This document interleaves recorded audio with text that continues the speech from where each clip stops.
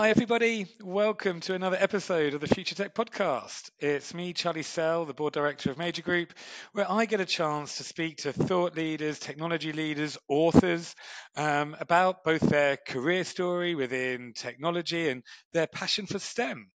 I am really, really pleased to have Anne Currie with me today. Anne is a tech veteran of over 30 years within technology and has done a variety of different roles from being an original coder through to leading teams in multiple different industries, lingerie being one of them, but more recently is an author and is currently writing the O'Reilly book, which is about how to be green in the software industry. And anyone who knows Anne, and if you look her up, you'll see just how passionate she is about that ability for tech for good and being green and within the industry. So it's really, really quite fascinating stuff. So Anne, welcome to the podcast. Thank you very much. It's delightful to be here. Fantastic. And let's jump straight in and just tell us a bit about your story. How did you get into technology? Back 30 years ago in the the early 90s, the late 80s, I was very spotty. So I was really into maths and physics, and nowadays I'm a writer and I write a lot of fiction as well as non-fiction. But back then I was very spotty. So it was an obvious first step for me. I did a physics degree, and in the early 90s, I was at CERN. So you might hear a lot on the news now about the Large Hadron Collider. Well, I was an intern at CERN in Switzerland on the precursor to the Large Hadron Collider, the Large Electron Positron Collider. And I was there, and I realized that back then there wasn't that much. Computing wasn't such a big thing. The internet was invented at CERN only about a year or two before I was there. So there was nothing. There was, we were just going, what's going to happen with physics next? And it became utterly clear to me that everything was going to be about computers moving forward. And that if I stayed in physics and I didn't focus on computers, then I would be a fool. And so I ended up moving more towards computing, and I thought I would take a little time out of physics to go and actually learn how to program for a proper company. So I did that in the UK, and always intending to go back. But then, of course, I was paid money, and it's a nice job. It's just quite interesting, and it's well paid. And of course, I never went back to physics. And I'm quite glad I didn't in the end, because all of the exciting stuff in the past 30 years has happened in computing, not in theoretical physics, which is where I was. So it was an interesting decision at the time to make me a better physicist, but I never went back and became that physicist. So there we go. Well, and that is such a fascinating point in regards to how you at the moment the trend is within when young people are studying STEM at school. It's such an equal balance at school between male and female, but also diversity of socioeconomic backgrounds. Yet there's this huge shift when it comes to getting their first jobs, where 90% of diverse students end up going down the research or theoretical or becoming a doctor or a physicist, and the actual flow of people going into technology is incredibly small. So for you being a pioneer of taking that step into technology is a great example to people that it is open, isn't it? Technology is a career for everybody. Oh, absolutely. And to be perfectly honest, you really learn how to program in industry programming. The secret of writing code is writing code. Which is actually very similar to the secret of writing is to write.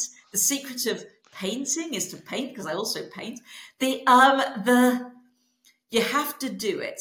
And if you take a bit of time out in industry and you learn how to program in industry, and it's actually, to be perfectly honest, it's not quite the same as it was 30 years ago, because these days you don't write so much code in industry as you used to. As a lot of it is just plugging things together, because there's a lot of open source and there's a lot more shared code than there was 30 years ago. There was nobody even heard of it.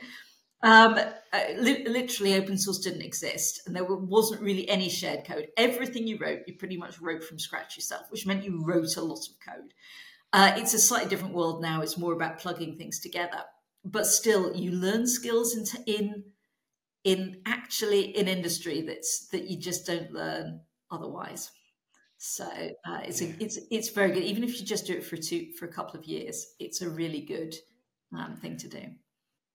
Great foundations. I couldn't agree with you more. And so, talking about your passion for then green and helping companies become green, talk me a bit more. What does that mean, and what is your purpose within that area? Well, so my ultimate purpose, this is something I started about doing about nearly 10 years, about 5 or 6, 7, 8 years ago now, was starting to look at, well, how does the tech industry fit in with society in general? Because we could be a little insular and think about just get our heads down and type into our computers. And I was asked by the Register, which is a big um, newspaper for the tech industry, to write a little bit for them about why there aren't more women in. And I did quite a lot of research about why there weren't more women, and a lot of minority, not just women, but just oddly enough, there was just kind of a subsection of men who tended to be in it, not everybody. Even though it was a really good job and it was nice, and it was fun, it was very flexible and very time flexible, and so should work very well for women, especially and people with all kinds of needs. And they weren't there. And I did a load of research, and it turns out that there'd been a heck of a lot of research into this. And the winning answer seemed to be that the tech industry did not appeal to people who wanted a job that had a social dimension that was good for society in general, which I thought was crazy because this tech industry really is underpinning society these days. There's so much good we do, but it was not perceived as being that. So people who were interested in that kind of thing were all going into medicine, which is also very good, obviously, or teaching, also very good. But and they are good for society. But technology is really important and good for society as well. And we were not getting the people who were necessarily interested in making that case and pushing us harder than we would otherwise be pushing. So I started to get involved in. I do a lot of speaking at conferences and organizing tech conferences and writing books and writing all kinds of things. And I just started making a lot more noise about that because I realized that we do a lot. There's no reason why people should. In fact, quite the reverse.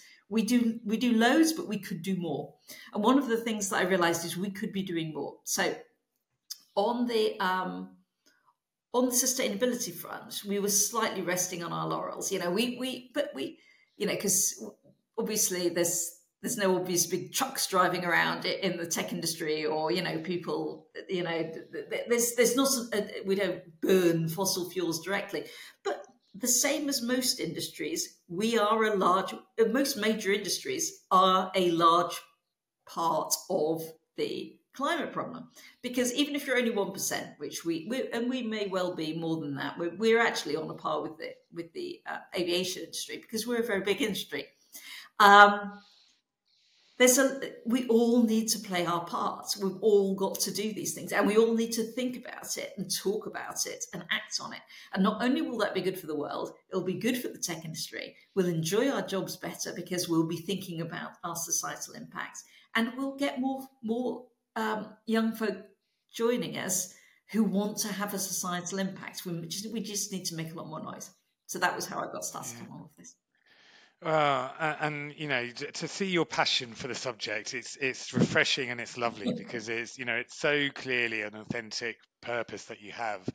And I guess it's really interesting because being in the industry myself for sort of 20 plus years and seeing the growth of, it's weird how people don't realize actually that there is tech for good in the world, and that's not just about trying to solve very complicated problems with climate change and with the world of AI and quantum computing, the advancements we can do. But I think there's also that unknown that everyone can have an impact in helping the climate or within tech if we're conscious about storage. cloud storage, the size of these server farms in the States, because little things like not deleting emails and saving or pictures. Every single picture we save Well, on a phone although is being that stored isn't somewhere. really your low-hanging fruit.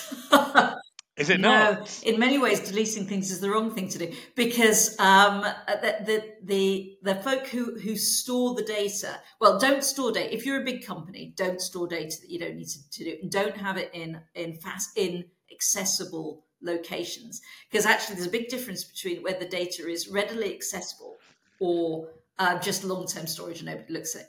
If it's just stuck on a tape somewhere and nobody ever draws on it, looks at it, or does anything with it, then really it's hardly any power required to save it. But oddly enough, when you delete it, you access it. So, so in some ways, you almost certainly cause more damage by deleting things than you did by. But the best thing is to not save things. And for individuals, this is not an individual move. This is a companies need to be thinking about Yeah. what are their long-term storage. Don't have databases, as the data in databases is much more of an issue than data in flat storage, because that can be just stuck on tape and go away, and fundamentally it's never accessed again. It's quite minimal. It would be ideal if it wasn't there, but it's quite minimal. But stuff in databases is actively in memory and in computing on servers all the time, and that's what you want to be targeting, and that's not for individuals. So I would say for individuals, your best option is to choose suppliers who are doing this kind of thing. So Amazon, Google, and AWS, AWS, Google, Azure. and Azure are all doing well now. They're all about on a par, but that only really happened, I suspect, because we started to make a big noise about it. You have to be willing to make a noise, and not negative noise necessarily, but noise. Show that you care. Display your passion if you want things to happen, because it does make things happen. Yeah, yeah. And so, as a young person, and this is a really, really resonant podcast, because the evolving desires of young people now.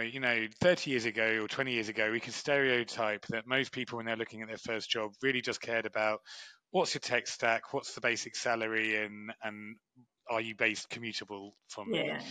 The generation of today care about a lot more things. So sustainability is a huge part of what they care about. DNI, culture, um, work-life balance. There's a lot more factors. So for any companies listening, or recruiters, or for any young person who's quite passionate about wanting to know more, what can an individual do to help with sustainability, or be a positive good in technology? Well, get active and get reading. So there's more stuff coming out. You could read my new O'Reilly book, or when it comes. Actually, it's actually being published as it goes along. The Building Green Software, Fantastic. and that is a collaboration between me, an old person in tech, and two young people in tech, because this is something that we all have to work on together. It's something that if you're young, you don't really have enough capital to make a real difference on your own. You need to team up with some people who you need to convince, you need to persuade, you need to, and the best way of persuading is to say something and to show that you care. When you are doing interview, almost as a young person, the best thing you can do, the most positive thing you can do for the tech industry, is when you go for a job interview, you say, do you know, I really care about sustainability in the tech industry. What are you doing? That show that you care, and that this is something, because it's amazing how few people need to raise something for it to suddenly become, oh my God, everyone's raising this. Probably 2 or 3 people out of 100 need to raise it. If nobody else raises anything at all, or only raises quite boring things, because HR people particularly like it when you raise something like this. They'll remember it, and they'll go, oh, do you know, loads of everyone was raising the green thing, and asking questions about it and saying, what are we doing, and how are we involved, and what are our plans. And so if you, as a person who's going out, even maybe you're not even applying for a job yet. Maybe you're at school and you're looking at doing your work experience. You can say, do you know what I'm really interested in is how the tech industry is going to help with the energy transition. And we really can. Actually, we already have helped massively with the energy transition, and we will continue to do so because we are such big consumers of power. Keep asking the questions, display that you care, and that will push things forward. Because humans are we are sociable. We are pro the group. And if you show that the group wants it, the group will get it. But if you don't say anything, you don't get. Yeah, and that's what a lovely, that leads so nicely into, and time flies when I do these podcasts with such interesting, passionate people because, it leads so nicely into now the part of asking, getting your thoughts on career advice for young people. And that first point of ask the questions, ask intelligent and different questions at interview, and sustainability is such an obvious one to be able to really, if you are genuine and passionate about sustainability, a company will be impressed. They'll want to know that you care about things beyond paychecks and start dates. So alongside that, have you got one or two other bits of advice that you would give a young person when they're trying to get their foot in the door? Yeah, I mean, I have interviewed so many people over the years. I used to just interview person after person after person, and I will tell you my secret, my interviewing secret. This is the question that I used to ask every person who was in front of me, and it was, to my mind, the most important question I asked. It wasn't about what marks they got or whether what they wanted to be, who they wanted to be in 5 years or anything like that. It was, tell me about something that you've done that you really enjoyed. And especially at work, anything related to what you're doing, related to this business, anything that you've done that you really enjoyed. And you'd be amazed how many people would go, oh, I can't think of anything. And you think, well, that's not a good sign. Yeah, yeah, yeah, yeah. My gosh. That I'm always looking for people with a great positive attitude, because attitude is everything. And if you're in to be honest, if you're in a job and you can't think of anything you've enjoyed, you really need to move to a different job, because your life is short. Don't spend it doing something where there's nothing you're enjoying. So you need to have an answer to that question, have a genuine answer to that question, but also use it for a bit of soul searching. If you're not enjoying it, maybe you should be thinking about other things that you've done that you've enjoyed. Now, I wouldn't say quit your job and go for your hobby, because your hobby is not the same as your job. Because I've got loads of hobbies, and sometimes I get paid for them, and then they just become a job.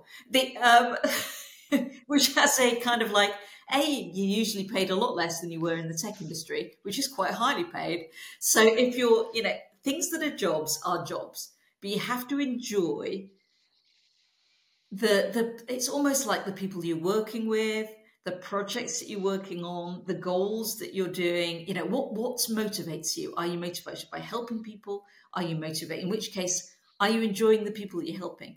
Are you enjoying helping the people that are around you? Are you motivated by goals? Well, are you getting good goals? Are they the goals that actually you believe in and you want to deliver on and you can deliver on, or is the whole thing just a total mess and you can't deliver and therefore it's totally frustrating?